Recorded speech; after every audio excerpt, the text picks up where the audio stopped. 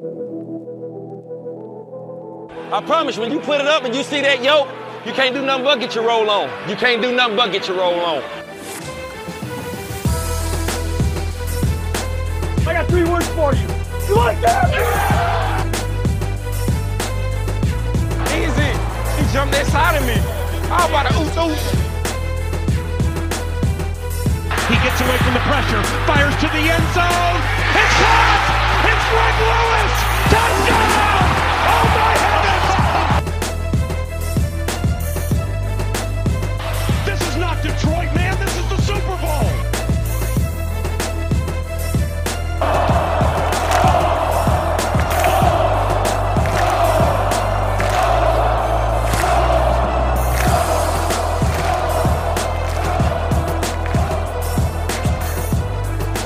It is Saturday, not Sunday, Saturday, December 17th, and the Minnesota Vikings have completed the greatest comeback in NFL history.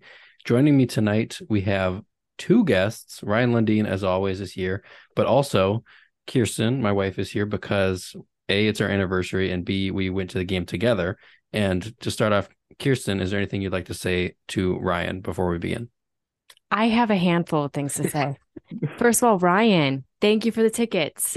Initially, I was like, gosh, I'm doing this guy a favor, going to this terrible game for him. And then I was like, wow, this is fantastic. Ryan is probably actually really mad that he's not here. Number 2, thank you, Josiah, for having me back on the podcast. Happy to be back, within a handful of weeks instead of practically a year, like the previous one. I very seriously, Ryan, I thought I was going to a playoff game today. I was so excited. I was like talking to Josiah last night about like my progression of games that I've attended, how the first one at US Bank Stadium was a preseason game. And I was like, and then the second one, it was a normal season game. And then tomorrow it's like, it's playoffs, like how exciting. And Josiah just kind of looks at me like, you do know that it's not the playoffs. And I'm like, well, no, I didn't. He's like, do you really believe that Ryan would just give up playoff tickets? I was like, well, also no. I was super surprised that he would have like forgotten this game. And yeah, it was the fantasy playoffs. That was the confusion. It was the fantasy play. Well, not only the fantasy playoffs, it was that plus because I knew that you last week were in the finals of your regular season fantasy. So like, well, this week is the playoffs. Number 2, I was like, well, why on earth would they decide rather last minute that this is a Saturday game and not a Sunday game? That's true. Unless it was the playoffs. So I assumed that this was playoffs and that Ryan wasn't going. And gosh, how lucky am I? Ryan, that's fair on the Saturday. How was your day? I'll give you that. How was your day? How was your experience today for 4+ hours? I had a great day. It was pretty wild. Didn't attend the game for a multitude of reasons, the anniversary being one. 2, we had one of our family Christmases today, and I thought, everything's pointing to I don't need to go to the Vikings-Colts game. Originally, when we were talking about who was going to this game, it was maybe looking like Deandra and I, and that gave me flashbacks of the one game that I did attend with my wife that was Vikings-Colts in 2016. And for reference, the Vikings were down 27-0 at half of that game and lost 34-6.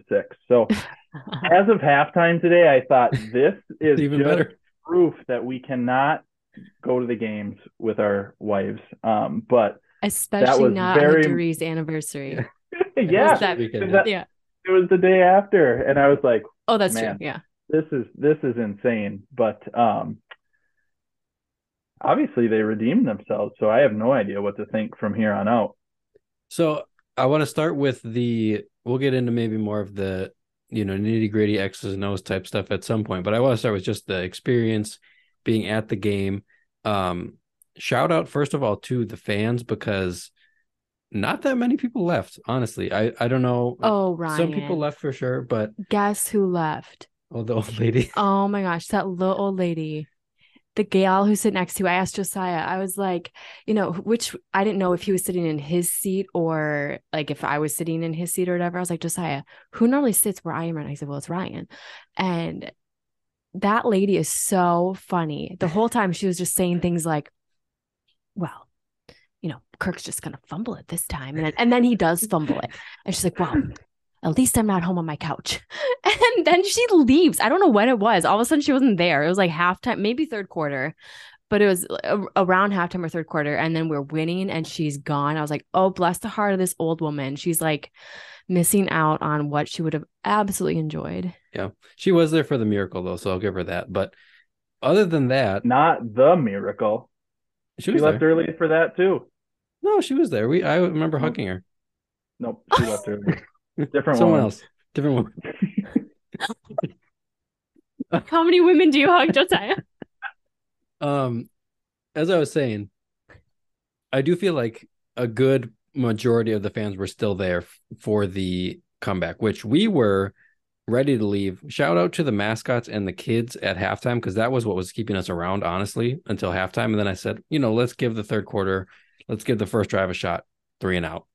But it happened so fast that we didn't have time to leave. And then the Vikings got the ball back, eventually scored, and then it was on from there. So, Ryan, watching on TV, was there a moment when you, first of all, stopped believing in the first place and then started believing again? Stopped believing pretty much right at halftime. Like 23, the 3 scores I could really get behind. When it was 23-0, I was like, we can make this work. As it got to 33-0 at half, I was out. And for me to get back in, it did not happen until after Delvin scored. Oh my. I refused to get myself into that mental space of believing in the Vikings.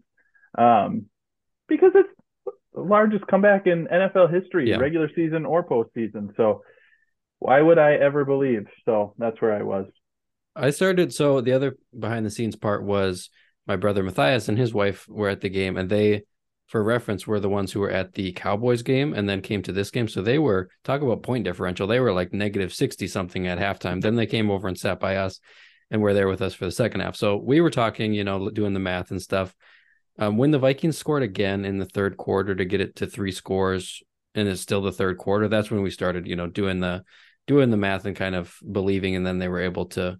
The thing about the game was it just took so long, and there were so many possessions that it felt like there was always time on the clock, which was what was frustrating in the first half. But you mentioned the Dalvin play. That was definitely the most, electric moment in the building. You get the 4th and 1 stop, and then you get the Dalvin Cook screen all the way to the house, and then the 2-point conversion. And I mean, that was that, and some of the defensive stuff, and then all the way till the end of the game was about as electric and loud as US Bank Stadium has been in my experience. Like I said, not that many people left, maybe like 10% of people left, but other than that, it was pretty full. And people were hyped for good reason for that comeback. And it was also, it just took so long. We were so tired. We were standing for like 90 minutes straight, like from once they got down, basically through the whole fourth quarter and overtime, everyone was standing. It took so long. It was the longest game ever. It took 3.5 hours in regulation and plus overtime. But Kirsten, while you're still here, what was your just experience? Yeah, you've never been to a game like that. I know that for sure. We went to an exciting Lions game a few years ago, but that was not the stakes of this one for sure. But as they started to come back, as it shifted from, a gag gift from Ryan to a real experience that we got to have. Just what was what will you remember about this game? Yeah, it was, I think, now, truthfully, I don't remember my Vikings games, game to game. So I think it was the only time that they've won when I've gone, right? Except for that preseason at TCF. The TCF game they won, yeah. They won. Other than that, it was the first time it won. So that was exciting. But rewinding, I guess, too, it must have been around halftime. It might have been that first, the Dalvin Cook play where they were starting to kind of gain momentum when my cousin, or I don't pay attention that closely. What I never refer to specific. I'm not going to. No, just when they started to gain momentum. My cousin, who is a diehard Vikings fan, she grew up in Tennessee, but she's a diehard Vikings fan, texts me. She goes, "Is Josiah losing his mind right now?" I was like, I mean, truthfully, I guess like not really. Like I'm at the game with him, and I could just read a text to you, but I won't. But I pretty much said like, I'm at the game with him right now and it's super boring and blah, blah, blah. And she was like, "Oh, I saw his Instagram feed or reel, whatever he did. And I knew he was at the game. I didn't realize you were. I was like, I just went on a rant. I was like, honestly, I do not care if I ever go to a game again. I would much prefer to watch on TV. Truthfully, I hate this. Like, never going again. And then again, that game went so long. It was probably close to an hour later. I was like, I am so happy I'm here. What a game. Like, such a great time. And no, it was true. It was something I will remember for a very long time. I was very excited and very happy at the end. And it's actually like thrilling. Because I definitely always prefer to watch on TV. I want to be able to get up whenever I need to, do other things. I very half-heartedly watch most games. Like I watch the game, but I'm always doing something else. If I'm either watching Carter, doing laundry, like doing like 5,000 other things and not really actually watching the game. But then when it actually gets like, when they start winning, especially today was a little different because I feel extra exciting, but when they do start winning, oh my gosh, the atmosphere, it's addicting. It is like very energizing and exciting. And I was like actually cheering and like very into the game. The progression of the Skol Vikings renditions from the 5 touchdowns and then obviously the field goal at the end, it's like the evolution of man. It was like the first touchdown, I don't think I even got out of my chair. I was still singing and clapping along, but not into it at all, slowly standing up more and then eventually jumping and yelling and screaming and everything else with every progressing score. So it was, I mean, when did you let yourself? History. There was a part of the time where I was getting so mad. There was this kid right in front of us who he was with his buddies, but he was the only Colts fan. And so he was just like cheering the whole time. And then 2 rows ahead of us, this couple was cheering the whole time. And then finally we start winning. And this kid, I don't know where he went, but he disappeared. Just disappeared. Totally disappeared. Like his friends were like, where'd your friend go? He's like, yeah, he went to the bathroom. It's been like, an hour and a half since he's been gone. And I don't know. That was a fun game. Last thing I know that you want to comment on or anything else that you want to say, but were you more mad about the Vikings getting down by 30 or about the paper airplanes? Okay. So I don't belong on a podcast where this is my answer, but I was more mad about the paper airplanes. No, it was annoying. It was from like mid second quarter through most of the third quarter. I don't remember which punt it was, but eventually one got on the screen, but it was just paper airplane city. And if anyone's ever been there when that's happening, it's, it's cool. It's exciting when one gets on the field, but 99% of those, if not 99.9% of those, are not getting out of the section and they're pelting you in the back of the neck, a couple of rows. They really are. I'm not kidding you. Between you and I didn't count, but I honestly think there was probably like 5 to 10 that hit either Josiah or I. That's how many that there were. And finally, like within the second one, I was like, Josiah, you grab that thing and you turn around and you rip it up in front of that person's face. And he wouldn't do that. But like, oh my gosh, how annoying. Like, do you honestly believe you are awesome? Like, no one else is making the field. Do you honestly think that you're going to? How annoying. It's annoying, but that says what the state of the stadium was at that point. So all the more incredible that they were able to come back. So Ryan, any comments, any questions you have for Kirsten before she gracefully exits the podcast? No, the only comment I have is after the Vikings completed the 2-point conversion, tied the game, and I was like, there's still 2 minutes left. Like we may actually get the ball back here. 2 things. First, mentioned laundry. At halftime, I started folding laundry and watching the game. So that may have been the ticket for the Vikings. The second thing is, after they scored the 2-point conversion, I let myself sit back down into the couch and I said, man, I sure hope Kirsten has not finished Christmas shopping for me because it's going to be a lot better if it's after this game. Yeah, you're gonna have to think about something for that. That's for sure. Oh, that's funny. So, any other thoughts after this? I guess not our most memorable anniversary, but maybe our second. Watch your words there. No, I think that I went from very deeply never feeling like I will ever, literally ever care to go to a game again to like, I would do that again. It is when it's at its best. Yeah. Being at a football game, because they're so long, when it feels like the result is already determined in the second quarter is awful. But when something like this happens or, when it's at its best, it's it's quite an experience, that's for sure. So here's what I'll say. I'm married to a Saint because I've taken her to one game and it was 4 full quarters of your guys' first half. And she still allows me to purchase season tickets. So shout out D. So yeah, final comments? No, thanks for having me. Thank you, Ryan, for the tickets. I'll maybe be back sometime. Yeah. Have fun. Yeah. Skål. Absolutely. Skål. Take your phone. All right. So the greatest comeback in NFL history, 33 points. I mean, at some point we should probably talk about what went wrong in the first half, but when did you let yourself believe? So, like I said, I started doing the math when they were within 3 scores. I was like 3 scores and a quarter is doable, with the fourth quarter. But once they got down by 2 scores, then was still, I should pull up the exact summary, but a lot of time left in the fourth quarter.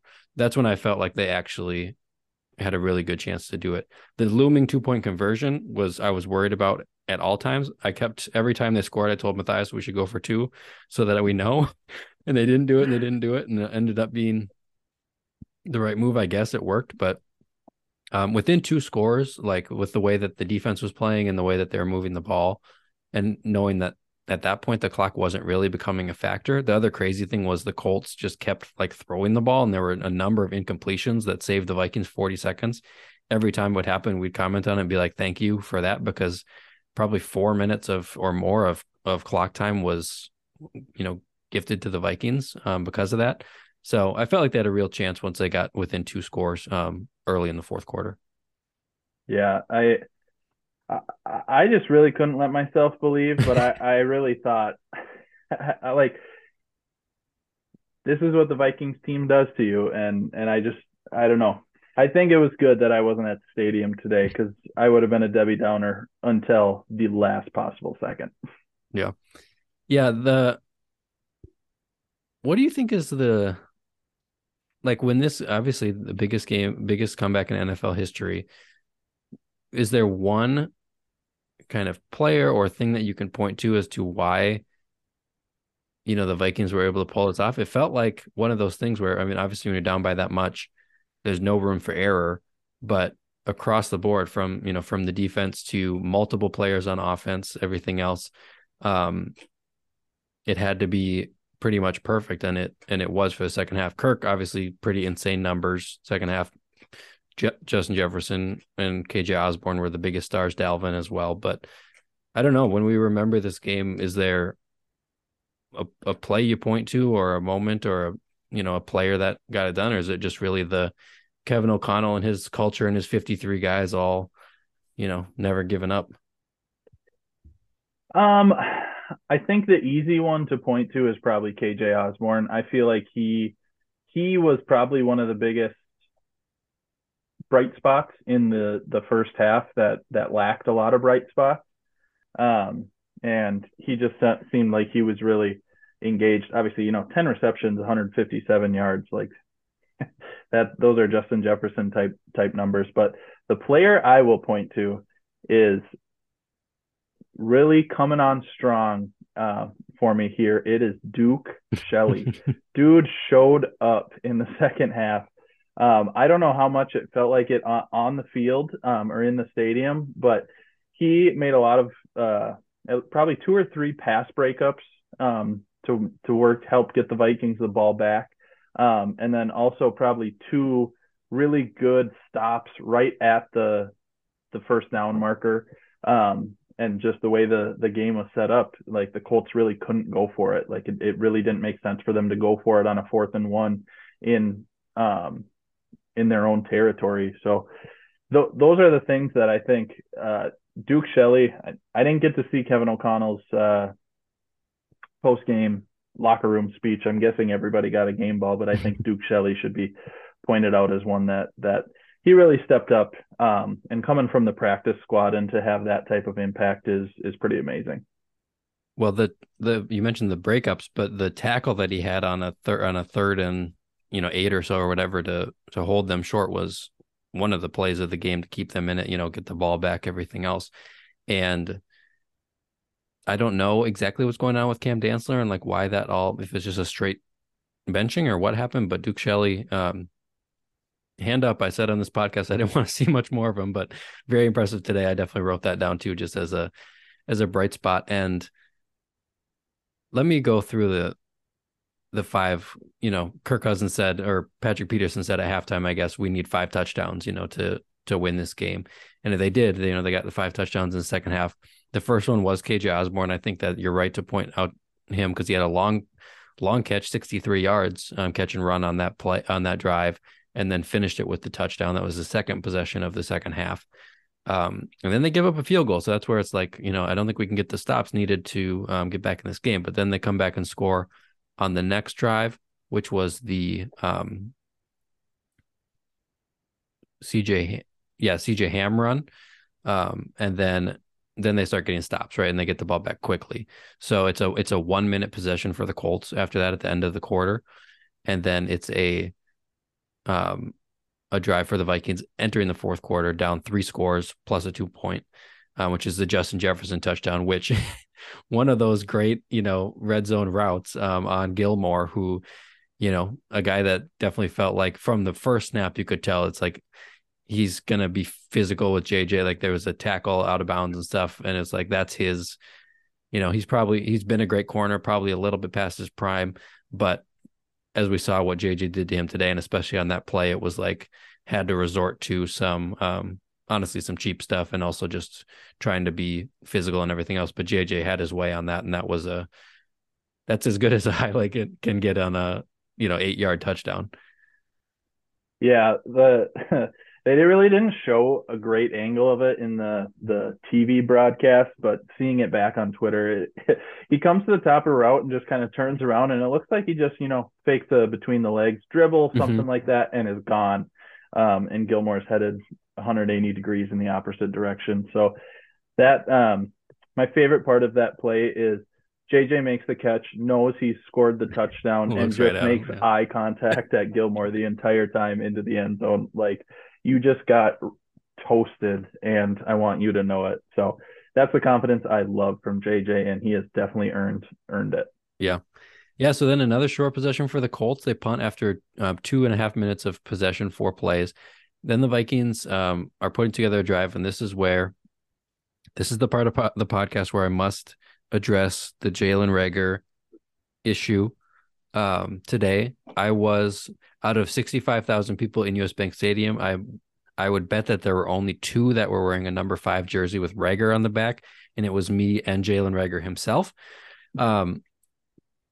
It's tough out here for the Reg heads today. 2 targets, 2 interceptions, both miscommunications. The first one, I feel like it happens. I feel like we've seen that, whether you're settling in the zone or moving or whatever, is probably more on Reagor too, but something that happens. This second one, I have no defense for it. He literally stopped running across the field on a play that it looked like was going to him the entire time, as far as a deep developing route across the field, and he stopped and it gets intercepted. What worked out well was that the Vikings, pinned him at the 2-yard line where he would get the ball back. But as I'm addressing Reagor, I have to say he had a great punt return that was called back on a very questionable call. And I still think he's got the juice, and I still think that he has something to contribute to this team, both offensively and in the punt return game. But maybe it's not down the field. Maybe it's out of the backfield at this point. Yeah, the thing that just shocks me is, like, if you're a player that's competing for snaps, like, you've looked at the snap breakdowns. He hasn't had 5 all year offensively. And he was in the game because of the cheap shot on JJ on the same drive, which absolutely I think should have been an extra ejection, but that is what it is. So that's why he's even in the game. Yep. So he's in the game under not great circumstances, but he's averaging 2-3 snaps per game. You can't quit on any of those. So that was just really, really tested me today. But the punt return, super questionable call. Speaking of the refs, I just want to ask you this. How was the vibe with the 2 defensive touchdowns that were blown dead before they Yes. should have been blown dead. How was that vibe in the stadium? Yes, we are going to get to that right now because it's the next drive. The Vikings get the ball back after the short field, Adam Thielen touchdown. So now they're within one possession. Now we get to the second of what you mentioned, the overturned turnovers for touchdowns for Chandon Sullivan. So the first half, I think it was the second quarter, they strip Pittman, I believe it was, and return it for a touchdown. Forward progress was ruled, even though the man was moving forward at all times on the play and was being, wrestled down by multiple Vikings. So that's just a bad call on what is forward progress. And maybe it's a player safety thing. I don't know. But that one, I feel like it's Here's a bad the thing call. on that one, though. Yeah. Brian Asamoah is coming in as, Chandon Sullivan is wrestling with Pittman there. He makes the hit on him. If it's player safety, the call's got to be made before that hit. Otherwise, right. It did feel like the whistle was after the ball was out. Yeah. Well, I never heard the whistle even, but yeah. Yeah, there's no safety concern if you're gonna let the guy get the hit in regardless. Yes. So that I don't know. It'll be interesting to see. I'm sure the NFL will say nothing, but it seems like sometimes when they drop calls, they do say, we got you there. Well, that one was very bad, and the crazy thing is the second one was worse. So that's why I'm like almost like saying that one was not as bad, but it was at the time it was like as close to a robbery of a touchdown as you can get in the NFL. And that one, we didn't even get the fumble. So the crazy thing about the first half one too was maybe, I don't know if you saw anything on TV. We never heard from the ref the whole play. He didn't even address the mic. He didn't say what happened.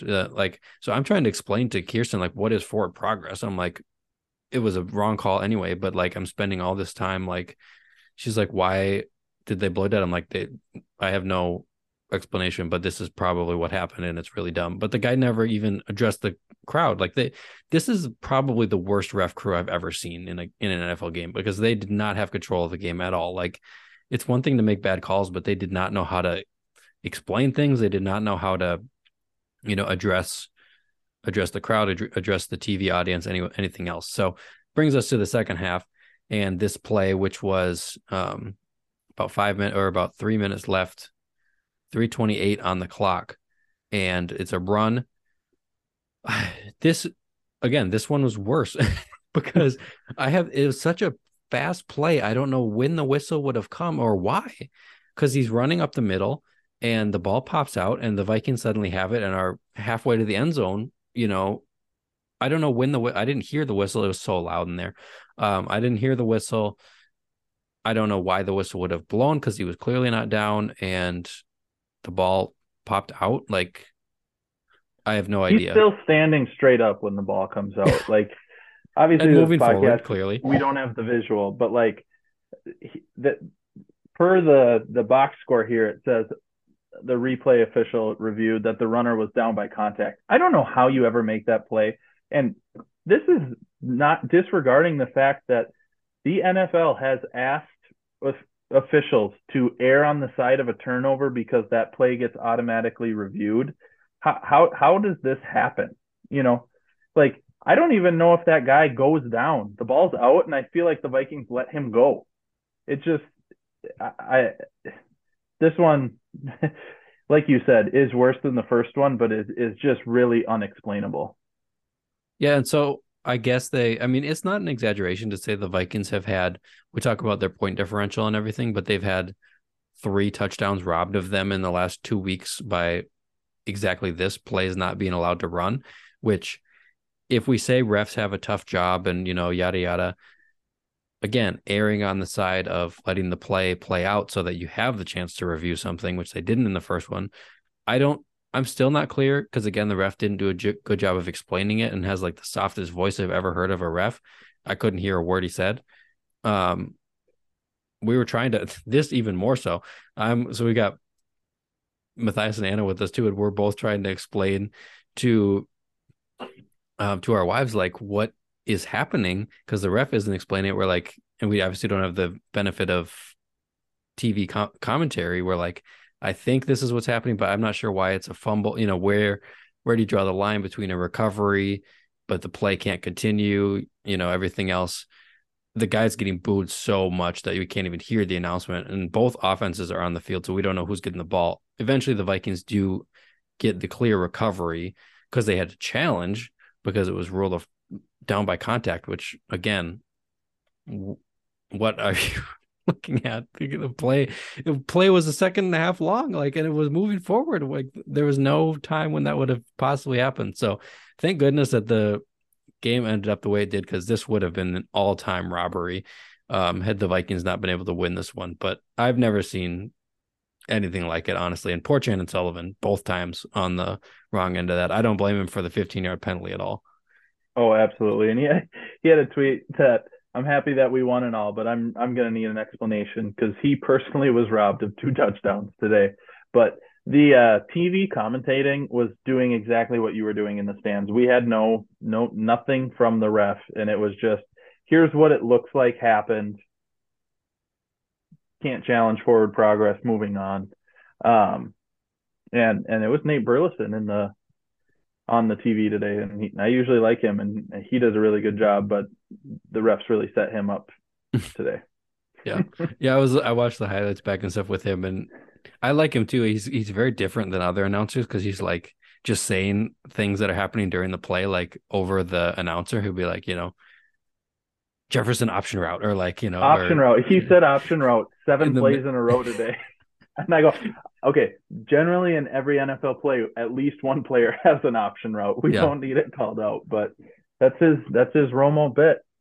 He's not your traditional color guy. Like, he's just saying I think it's valuable, like his insight and stuff, but it's just very different, like hearing it, I guess. But yeah, I like him too. They showed him at one point because he's a Vikings legend, of course. So the Vikings do not score after they get the ball back on that one. Turnover on downs. I don't know if he wanted to punt there or not. I was saying go for it, but they do turn it over on downs, and then we get the drive where the Colts can run the clock out. They get to 4th and 1. QB sneak stopped, which I think was the right call if we're talking about forward progress again. Very close, and the refs, going for the drama. They bring out the chains, and the Vikings, get the ball back, and the play is challenged as well. But interesting stuff for the Colts managing the game there. Like, do you kick a long field goal? Do you punt? Do you go for it? They end up going for it. The Vikings get the ball back, and then they are able to, this is the moment. Yeah, this is the Dalvin moment. So yeah, most electric moment from the 4th down stop through this is, and then they through the whole replay, they're playing Don't Stop Believing. Everyone's just as hype as you can get. First play, screen pass Dalvin to the house with Ezra Cleveland running step for step with him, breaking tackles and everything else. That was the thing with Nate Burleson. I saw in the highlight, he's gone at the 20 as there's a corner like tracking him, and like he has to break 4 more tackles. But he did get in. He made it. When he gets to like the 40, the only thing in my mind is Josiah saying, Dalvin's lost a step. He doesn't have that breakaway speed. And I'm like, he's right. He's not going to get to the house. And then Deandra's on the other side of the room, and he tries to cut it back, and she goes, why would he do that? And he somehow gets in. But, if this is how the Vikings run their screen game, I am in. Well, the thing about that is, because I texted you after that, I was like, wow, it was a screen, because we've talked about that on this podcast. Just the Vikings have had no successful screens. They did the couple that they had today. It's more the wide receiver bubble screen rather than the tunnel, whatever the technical term is, rather than the back coming out of the backfield trying to set up your blocking, right? So I think that's an adjustment they've made to go out wide instead of try to figure out the timing with your classic like out of the backfield screen. So that's something. It may be an issue with the Colts defense too, because we've seen those get blown up this season too. But the all-important 2-point conversion, Kirk extends the play a little bit, hangs in there, finds TJ, and that was when the roof blew off US Bank Stadium, and we went from there. So obviously ends up in overtime from there. And the last thing I'll say, just in the play-by-play here, and then we can talk about whatever, is when the Vikings do get the ball back again, the throw from Kirk to Thielen to get into field goal range, that like 21 yards just on a rope, was clutch, was exactly what they needed at that moment, to not run out of time, not end in a tie. And then they get the delay game, everything else, which thank goodness a ref finally called that, because that's so annoying when that happens. They would have easily been able to spike it, and Greg Joseph wins it. And yeah, 4+ hours later, everyone that was left in US Bank Stadium had witnessed history. Yeah, that was I really was thinking we were headed to a tie the way. And the funny thing is, it didn't make much of a difference for anything in the standings, whether the Vikings won or tied, but it was the, winning the North, everything else. But it was the comeback, honestly, for me, like it was setting that record. See, the thing is, I was looking at it as like, well, we got history either way. Either the Vikings complete the biggest comeback ever, or the Colts are the first team to tie 2 games in a season. So, win-win when the Vikings get the ball back. The thing that really threw me on the TV broadcast, and keep in mind, I'm watching in the car on my phone at this point, not driving. I didn't realize that Minnesota was charged their timeout for the Darrisaw injury or whatever. That's what it was. So the entire time, we make the completion to Jefferson, and the Colts are trying. I'm like, just call a timeout. We're fine. We got 20 seconds. That was rough, because I was saying the whole time after the completion to Thielen, I was signaling timeout. I was yelling for Kevin. He couldn't hear me, I guess. I was like, now, use it now. Because that was 40+ seconds down to 20 seconds that ran off that play, which I would have rather used it there. And then the next play, you get charged it anyways, because Darrisaw can't get off the field, which, I said we were all exhausted. We were all tired, dehydrated, standing for, 90 minutes, whatever. I can't imagine the players, people are cramping up, everything. The number of possessions in this game was crazy. So that's understandable. But yes, they did get charged the timeout there. And then you should have plenty of time there. If the guy's not, it was egregious as far as throwing that flag, because not only is the guy that tackled Jefferson not letting him go, but then Hockenson grabs the ball and one of the Colts tackles him. So it's like, you got to throw the flag at that point. So thankfully they did. And then Greg came through and was able to end the game. Yeah. Yeah. And don't get me wrong, I was very thankful for those 5 yards off of Greg's foot there. So glad that they threw the flag, because it's something you really don't see unless, like you said, it is egregious. Yeah. What do you think? I want to talk about, we'll kind of talk about the first half in a minute here, but the putting together that second half effort and starting with the 3 and out even, do you think it's execution that wasn't there in the first half? Do you think it's kind of a snowball effect that once you start, and once you're playing with a big lead, teams let off, all those sorts of things? Or I don't know. How did the Vikings do this? I guess is what I'm trying to ask. I don't know how we got there is really the first half. The first half, I was looking at it kind of similar to the Cowboys game, as we just got to write this entire thing off because there's nothing happening. I think the Vikings had 1 or 2 first downs in the first half, but it was just all 3 phases were not ready to play. So when it looks like that, I put that on coaching. There were a lot of things I said about KOC today that I probably will need to take back in the coming weeks, but.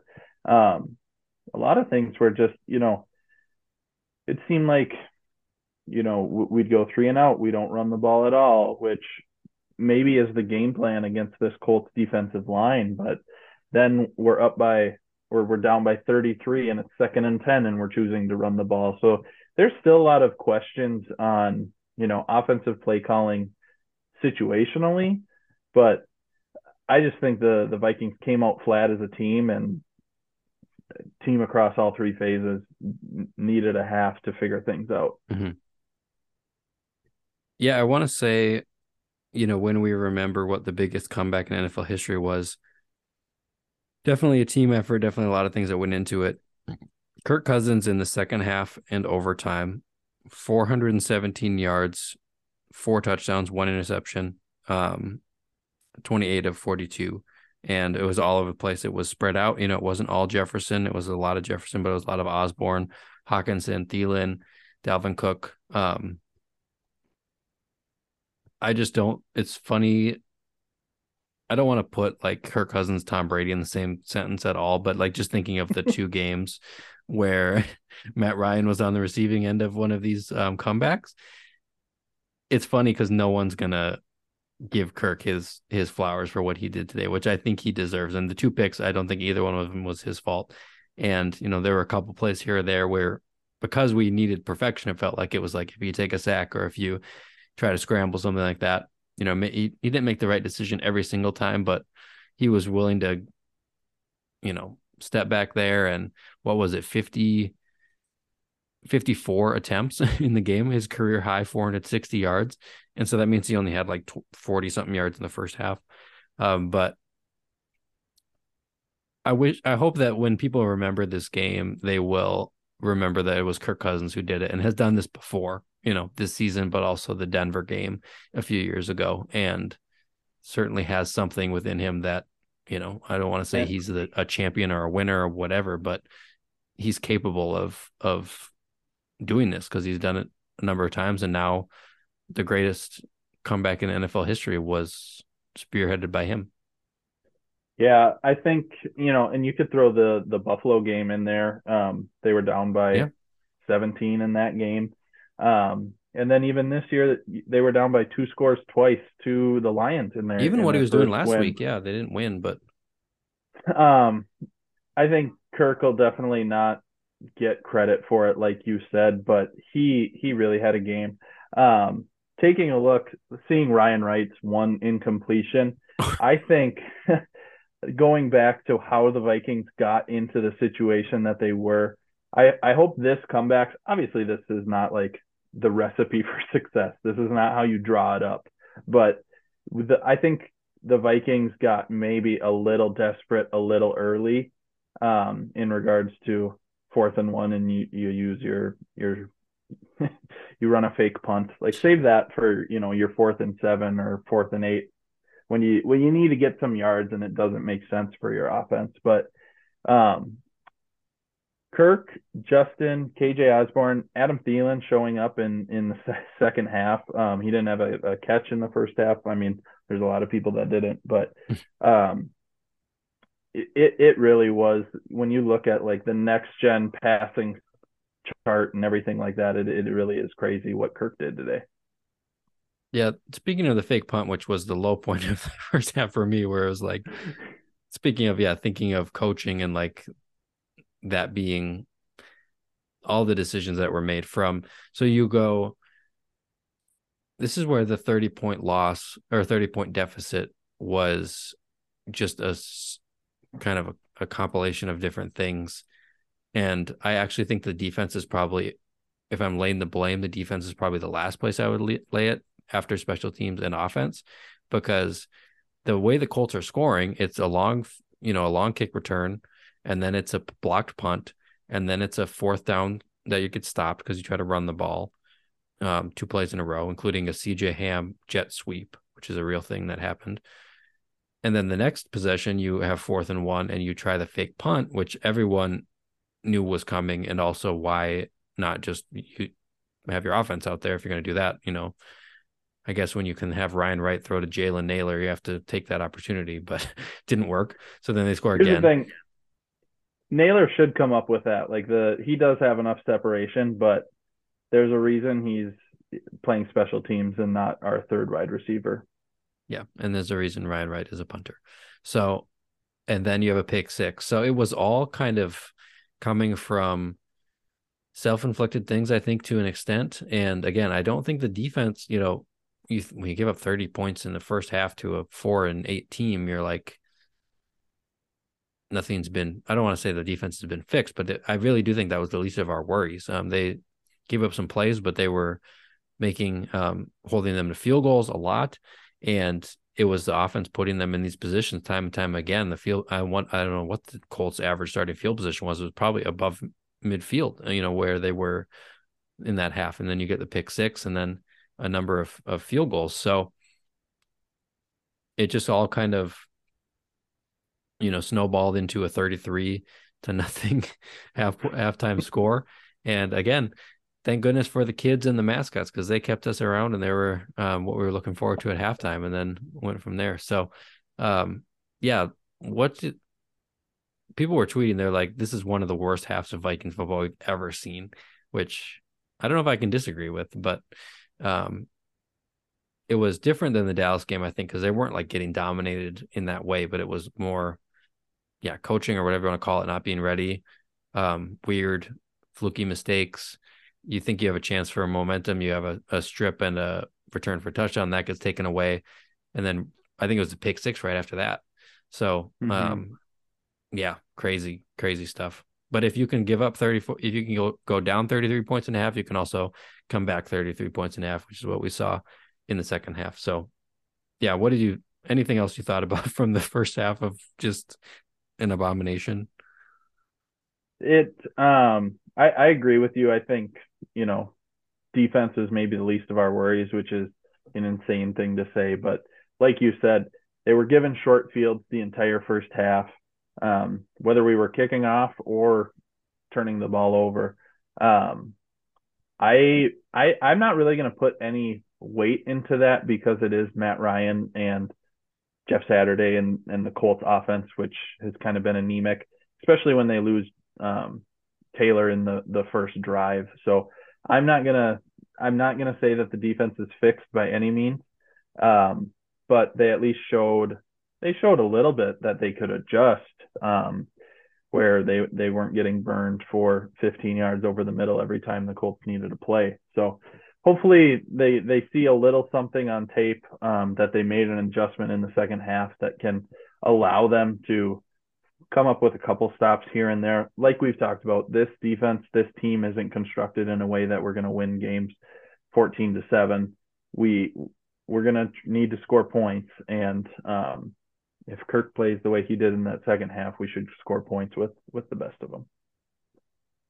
The Colts scored 36 points with only one offensive touchdown.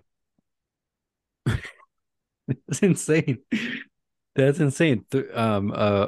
Two other touchdowns, a block punt and a pick six, and then 5 field goals. That's crazy. So I think, generated some pressure today. I guess Matt Ryan should be your, the best guy to get pressure on with the way that he moves, even though he escaped a few.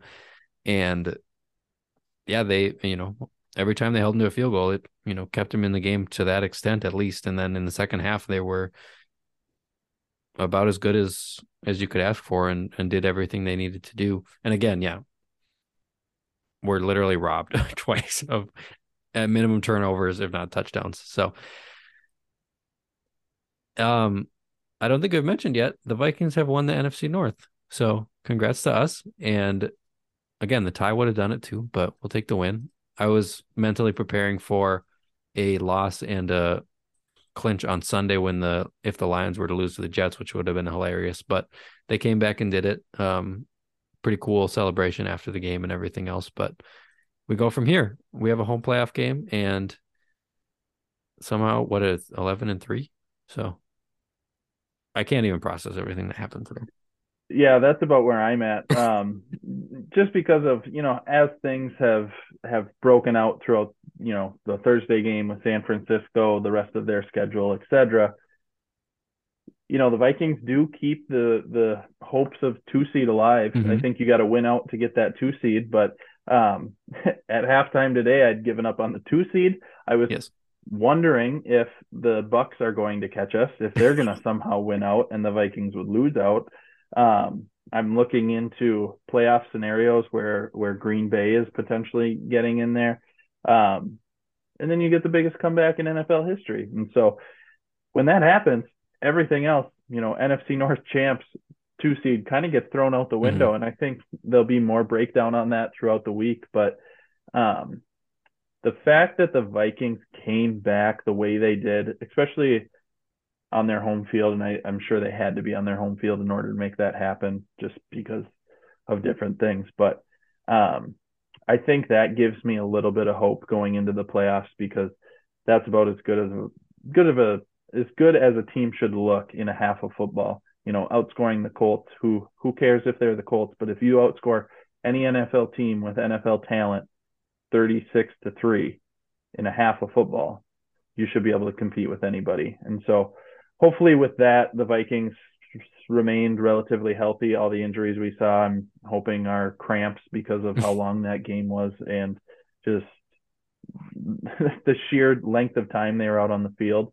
I think Garrett Bradbury being out is a huge deal, and it seems like he's been trending to play both of the last 2 weeks and is having issues with, is it back spasms or something along those lines? Be huge to get him back, and it seems like the running game can move the ball at least serviceably when he's in there. Yeah.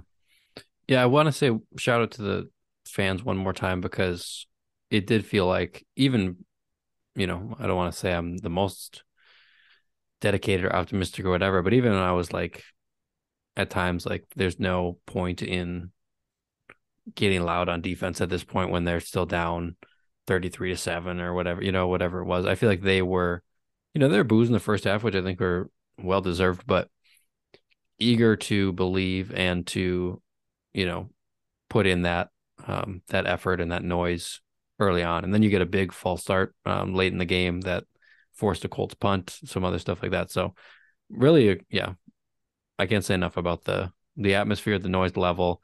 It was as good as I've experienced. Now, I was listening on the way home. Someone on KFan was like, this is better than the Miracle. I'm not going to go there at all. Not even considering that. No.